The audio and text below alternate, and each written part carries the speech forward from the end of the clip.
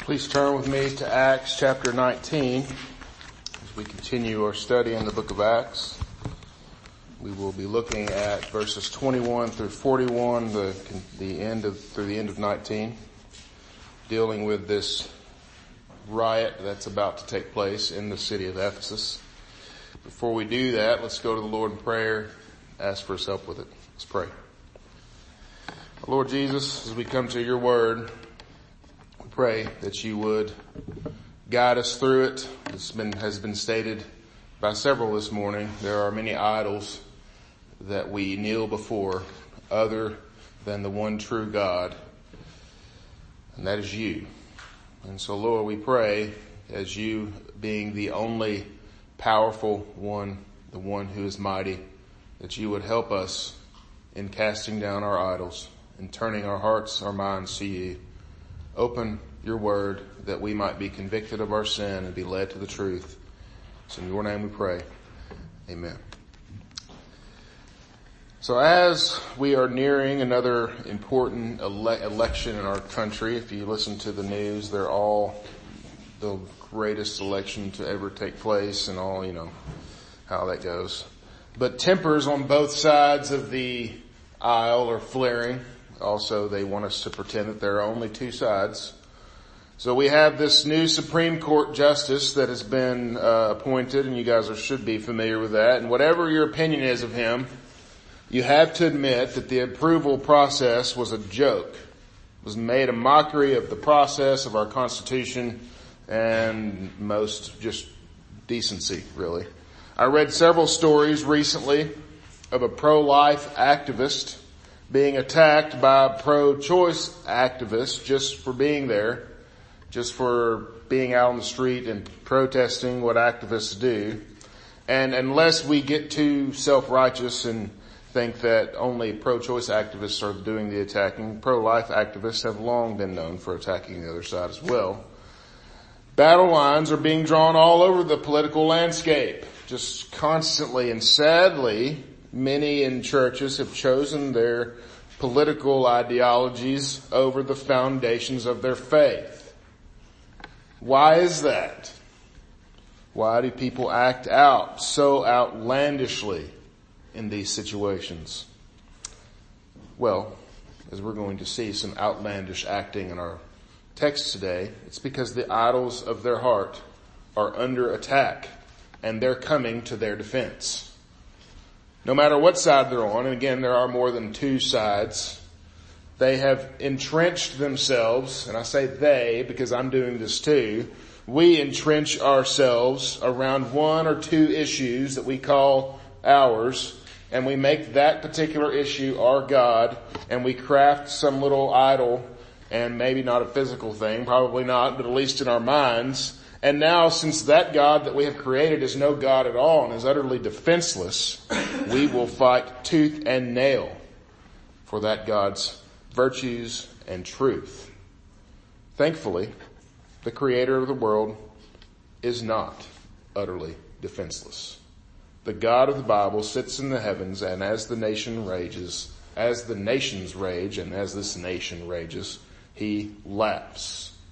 Because he has set his king, the Lord Jesus, on his holy hill, and that hill is not Washington, D.C. In our text today, we'll see this very thing playing out. Except it's a few thousand years ago, and it's a place that's on the other side of the world, but it's no less applicable to us today.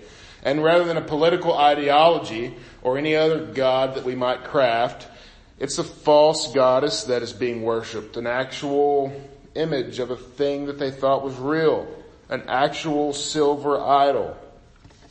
Lots of silver idols, to be exact. And when their goddess is threatened, the people of Ephesus react with a riot that's pretty spectacular to read about, actually. The people shouting the same thing over and over for 2 hours. In the midst of all of it, we have the people of God reacting and interacting, of course, and there's quite a bit for us to learn from here. And so as we consider the text today, I want to look at three main ideas: the attack on idols, the defense of those idols, and then the deconstruction or destruction of our own idols. And so with that, Let's look at the text. Acts chapter 19, starting at verse 21. Let's stand together in the honor of the reading of God's Word. Acts 19, starting at 21. Now after these events, Paul resolved in the Spirit to pass through Macedonia and Achaia and go to Jerusalem, saying, after I have been there, I must also see Rome. And having sent into Macedonia 2 of his helpers, Timothy and Erastus, he himself stayed in Asia for a while. About that time there arose no little disturbance concerning the way. For a man named Demetrius, a silversmith, who made silver shrines of Artemis, brought no little business to the craftsmen. These he gathered together with the workmen in similar trades and said, men, you know that from this business we have our wealth. And you see and hear that not only in Ephesus, but almost all of Asia, this Paul has persuaded and turned away a great many people, saying that gods made with hands are not gods. And there is a danger not only that this trade of ours may come into disrepute, but also that the temple of the great goddess Artemis may be counted as nothing, and that she may be deposed from her magnificence, and she whom all Asia and the world worship. When they heard this, they were enraged, and they were crying out, great is Artemis of the Ephesians. So the city was filled with confusion, and they rushed together into the theater, dragging with them Gaius and Aristarchus, Macedonians who were Paul's companions in travel. But when Paul wished to go among the crowd, the disciples would not let him. And even some of the Asiarchs, who were friends of his, sent to him and were urging him not to venture into the theater. Now some cried out one thing and some another, for the assembly was in confusion, and most of them did not know why they had come together.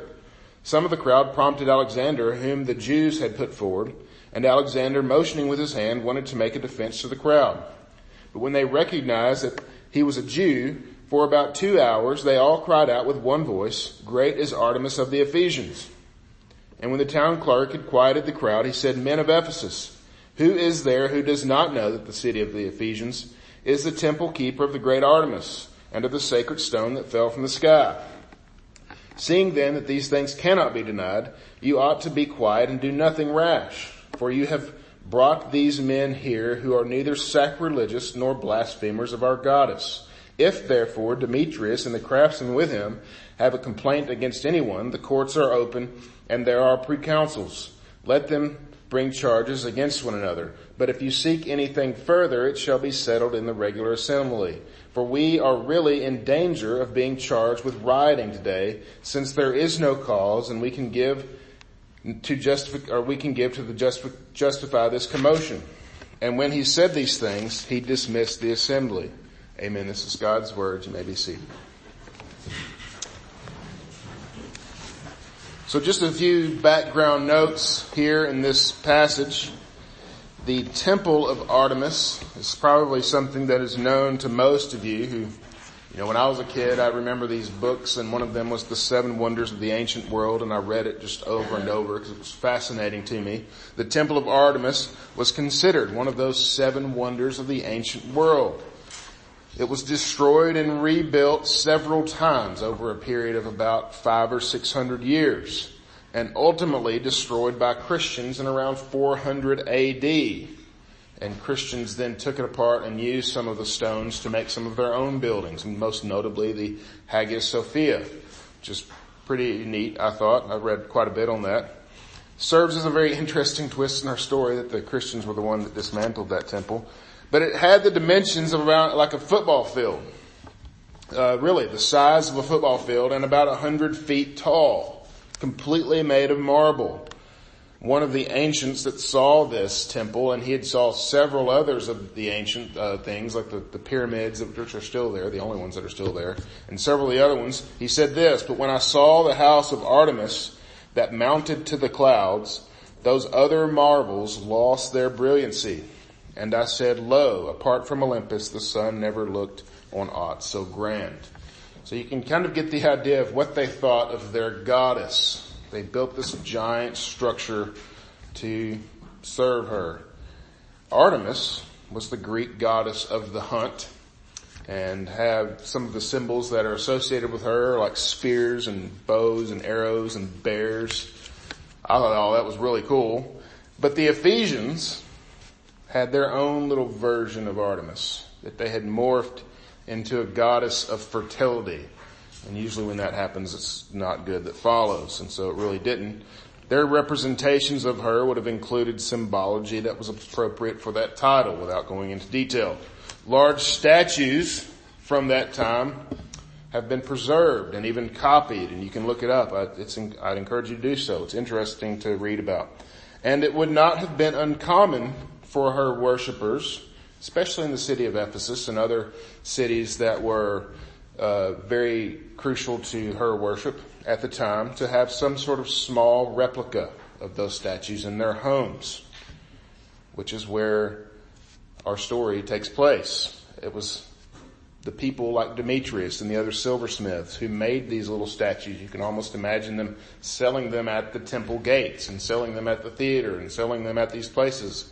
Get your free Artemis, or not free, of course, it's made out of silver. That would have been nice. Get your Artemis replica right here. They made a living there. Their living was at stake by the presence of these Christians who say a God is not made by hand. And so that brings us to the first point, the attack on the idols. Just the first couple of verses here that mention Paul and him going to Rome. Paul's intent, obviously, is to get to Rome. Rome has a very significant strategic importance for Christian ministry. Rome was the hub of the world, much less the hub of this particular area. It was one of the most important cities in the world. You can even argue that one of Luke's purposes in writing this story, and the reason that he included this story, was to show that Christians aren't any real danger to society at all, particularly the Roman government. They didn't need the Roman government against them at this time, and so maybe he was writing this to show, look, Christians weren't the ones that really caused this. They were just doing their own thing. They ended the riot peacefully, and the riot was probably a little more dangerous even than Luke lets on. But of course that didn't stop Rome from later killing lots of Christians. And that brings us to verse 23. Let me read forward. About that time there arose no little disturbance concerning the way. And the way is just another way of talking about Christianity. For a man named Demetrius, a silversmith, made silver shrines of Artemis, brought no little business to the craftsmen. These he gathered together with the workmen in similar trades and said, Men, you know that from this business we have our wealth. And you see and hear that not only in Ephesus, but in almost all of Asia, this Paul has persuaded and turned away a great many people, saying that gods made with hands are not gods. And there is a danger not only to this trade of ours, but it may come to disrepute, but also that the temple of the great goddess Artemis may be counted as nothing. So Demetrius kind of lays it out. He brings together his guild of craftsmen. He may have been some sort of guild leader among them, and brings together all the silversmiths and others in the area and lets them know they've come to realize the presence of the Christians in town is going to hurt his business. It's fascinating that he says in even all of Asia. Just a reminder, Asia was the westernmost portion of Turkey at this time, not the giant continent that it is today, but still a large region of the known world is starting to come to Christianity, and it's starting to hurt the business of these idol makers.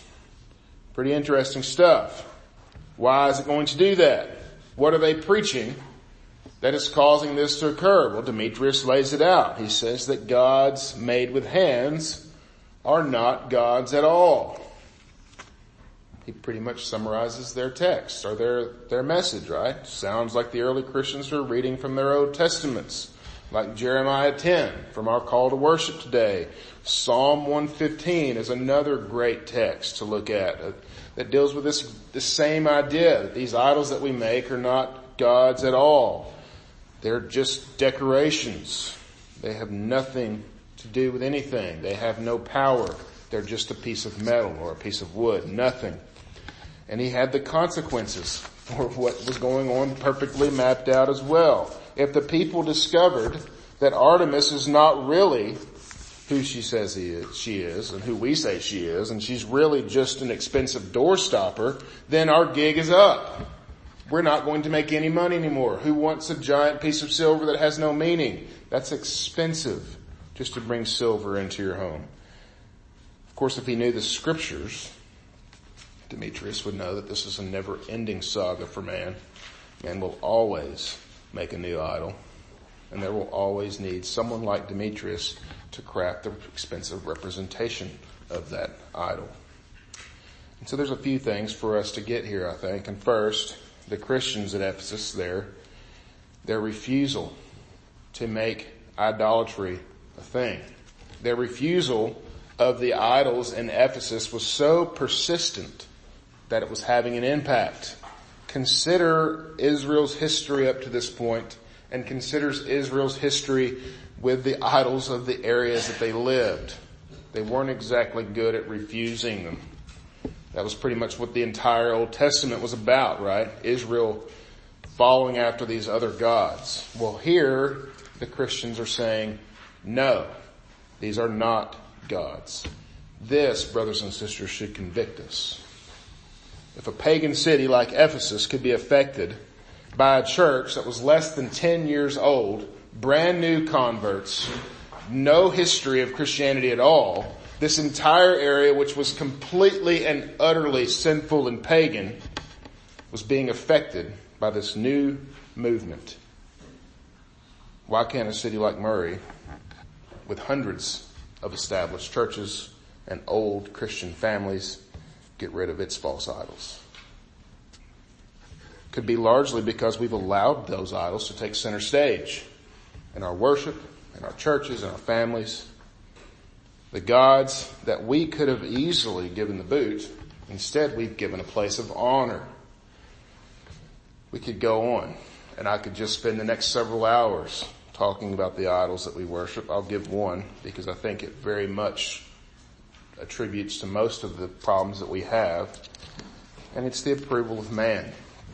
Seeking man's approval over God's approval, which is one in Jesus Christ.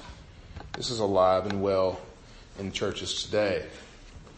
Demetrius, even though he's not still with us, people like him are busy making Christless sermons, worship music that doesn't help us worship any God, just a show. Just think of all the different things that are going on that seek the approval of man. We want people to like us. We want people to want to be with us. So we're going to seek their approval rather than the God of the scriptures. Unless we think that we are in the clear as a Reformed church. Well, Reformed churches don't do those kinds of things. Rather than approval of man that we seek, we have our own self-righteousness to keep us warm at night. So at one end of the spectrum, you have a complete capitulation to this culture. And on the other end, we're in danger, brothers and sisters, of shutting our doors to it. If you think I'm being a bit harsh, it's because there's a lot at stake here. Are we acting in such a way that the false gods of our world feel threatened? Or do they feel welcome and cozy? Another thing, the statement that Demetrius makes concerning his idols, and I think we should grab a hold of this, that gods made with hands are not gods at all. Why did this threaten him so much? Because he knew it was true. Because he knew it was true. And if the truth gets uncovered, then he is exposed. Not only as someone who's making meaningless things, and he realizes that his wealth may come and go, and that's fine. Not only is that, but he realizes that if Artemis is not real, and this creator that the Christians worship is, then I, Demetrius, am in trouble. And if that is true, and we don't believe in the creator God, then each one of us, too, is in trouble. And again, this goes back to Romans 1, does it not? They know their creator, but what do? They exchange the truth about their creator for a lie, and they worship the created thing rather than the creator. They worship a God made with their hands rather than the God who formed them in their mother's womb. Don't miss this. The rebellion here is not about money. It's not about Artemis being dethroned. It's rebellion that is ingrained in the very nature of each one of us. It isn't something that they just got mad about. but it has to do with a war that they are in with their Creator. They are defending a piece of metal against the Almighty. What is that we are defending against the actual God who needs no defense? That brings us to the next point, the defense of those idols. So Demetrius gets all of these craftsmen together and he gets them all roused up. Look at verse 28. When they heard this, they were enraged and crying out, "Great is Artemis of the Ephesians." So he rallied these craftsmen together, who then turned and rallied the people of Ephesus together with this great rallying cry, "Great is Artemis of the Ephesians." Verse 29. So the city was filled with confusion, and they rushed together into the theater, dragging with them Gaius and Aristarchus. These are people who traveled with Paul. Get the mix that's going on here. They were filled with confusion, so they did something together. That doesn't make a lot of sense. The word here, that word for confusion, is actually, this is the only time it's found in the New Testament, and it means disturbance. It's more like something that would lead to a riot. And that's exactly what's going on. It reminds me of another passage that we've looked at here in worship before, 1 Samuel chapter 5, when the ark of God was put next to the Philistine god Dagon. And when they came to the temple the next morning, the priests of Dagon, they saw that Dagon was on the ground, shattered to pieces. And what are we told happened as a result of seeing their God shattered to pieces on the floor? 1 Samuel 5 verse 11 tells us that there was a deadly panic in the city because the hand of the Lord was heavy upon them. That's exactly what's going on here in the city of Ephesus, is it not? This confusion that is leading them to all crush together into this theater. Again, 2 of Paul's companions were dragged into the theater. They knew Paul was a leader. These are the people that are with him. Let's bring them in. This theater is a pretty spectacular looking place. I encourage you to look at pictures of it. It's still in existence today. They drug these 2 men in. Naturally, Paul, being who he was not really afraid of anything, at least that I can find in the scriptures, except for the Lord. And he runs in, or he wants to run in, but they say, "No, you don't need to do that." They protect him. And verse 32.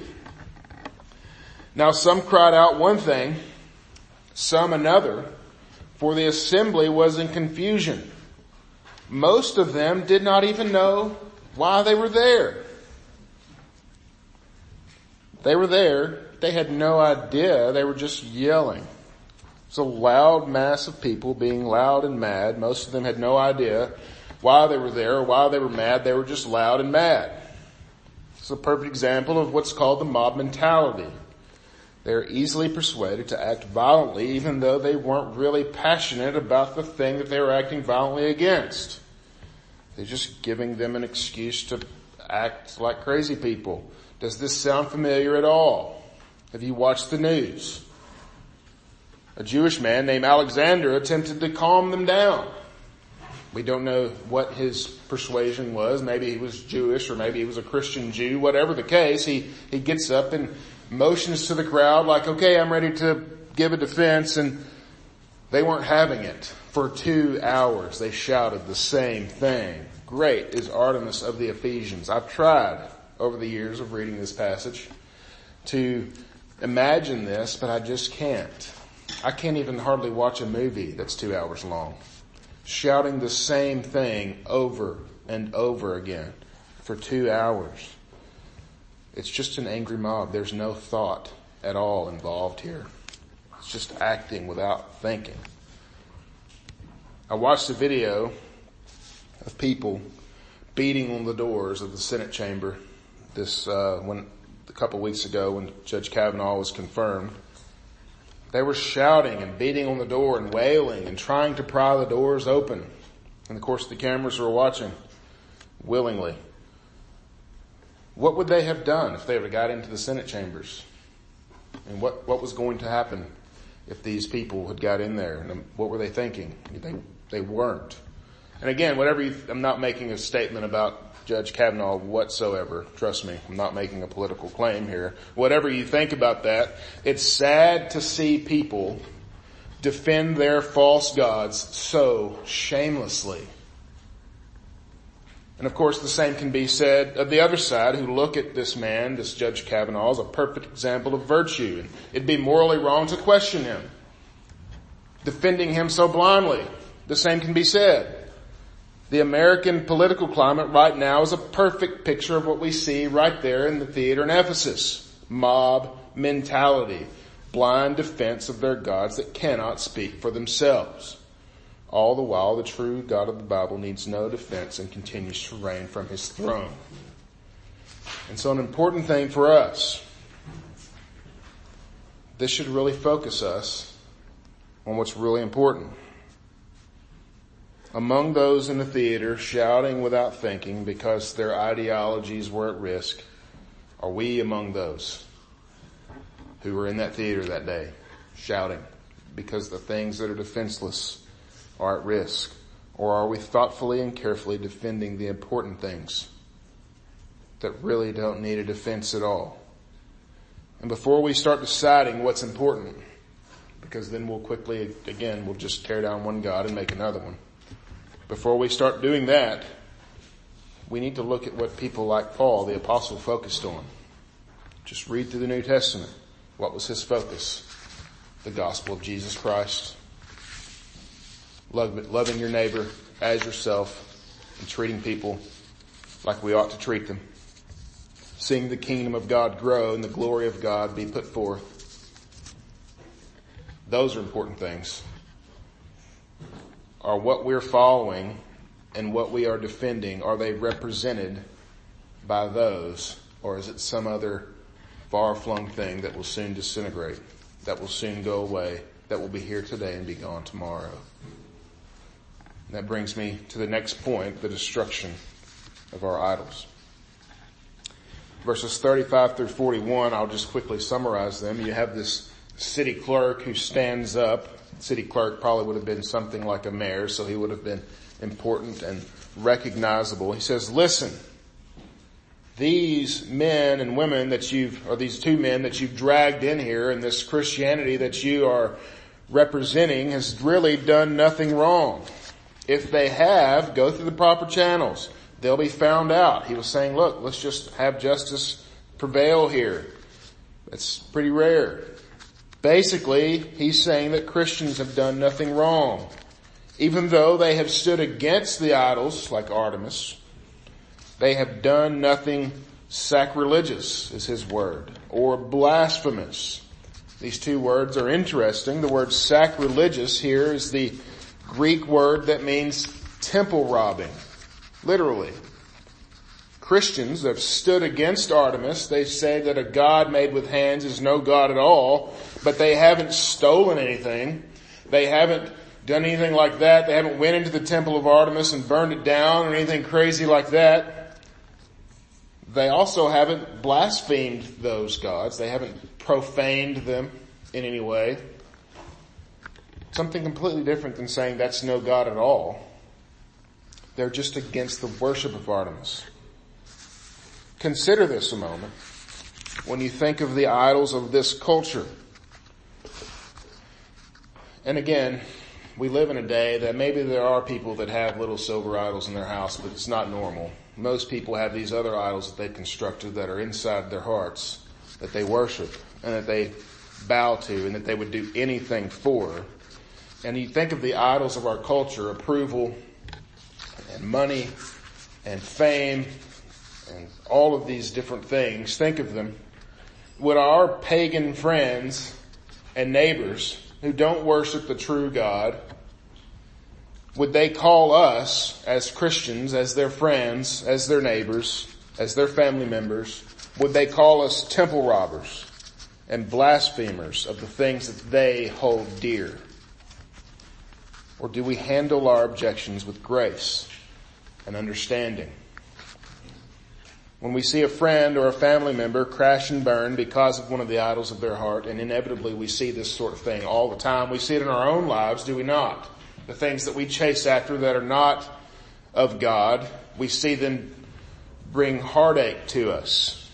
When we see this happen to our friends and our family members, do we throw gasoline on the fire? Or do we hold them by the hand and love them during those times? Do we point our fingers? Or do we cry with them? Yesterday, I had the honor of officiating a wedding for a childhood friend. We grew up together. He was actually my brother's best friend, but he was over at my house just basically all the time. We went fishing and hunting together. We spent a whole lot of time together. He's a divorced man in his late 30s, not a believer, probably even an atheist at this point in his life. Married a girl who he's been living with for a few years. She's also an atheist. They asked me to officiate their service and specifically asked for it to be non-religious. Now I could have said, no way. And here's why. And went on a laundry list for them about all the things that were wrong with their life and their relationships and their belief in God. I could have burned their idols down, and I could have given them the truth of God's hatred for their sin.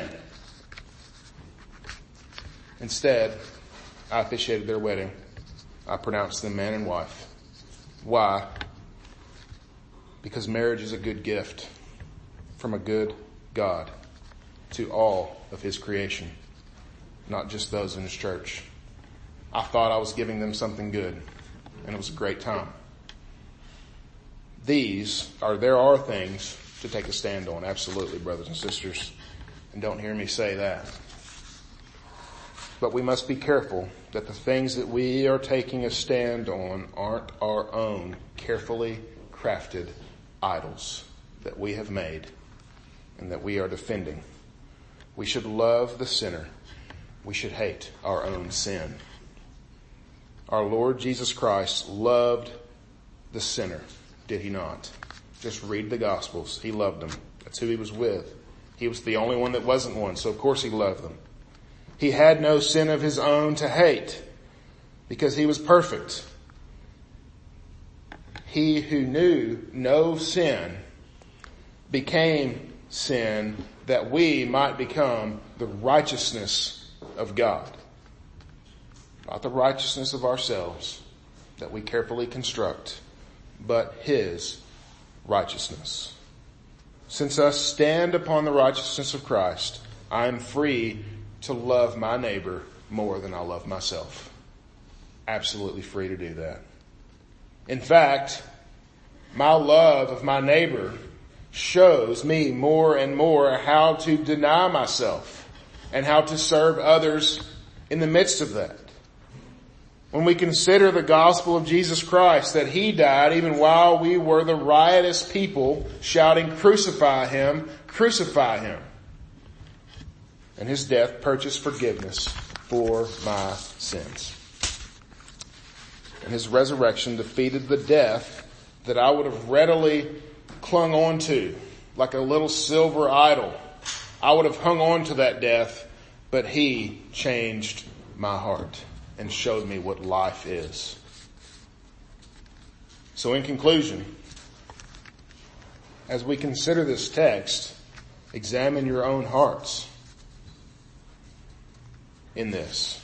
What idols are we holding on to such that would cause us to shout, "Great is Artemis of the Ephesians," for 2 hours? And of course we would just insert our own. Great is my own goodness. Look at me. Look how good I am. And we would do that for 2 hours. We probably have. And if you say none, I don't have those sorts of things, then you need to pray that the Spirit would expose the wickedness that lies in your own heart. As our sins are exposed more and more, we'll be able to love the Lord our God with all our heart, minds, and our strength. And we'll be able to do as we're called and love our neighbors as ourselves. Call upon the Lord that He would destroy the idols of your hearts, that we would be able to glorify Him more. Let's go to Him in prayer.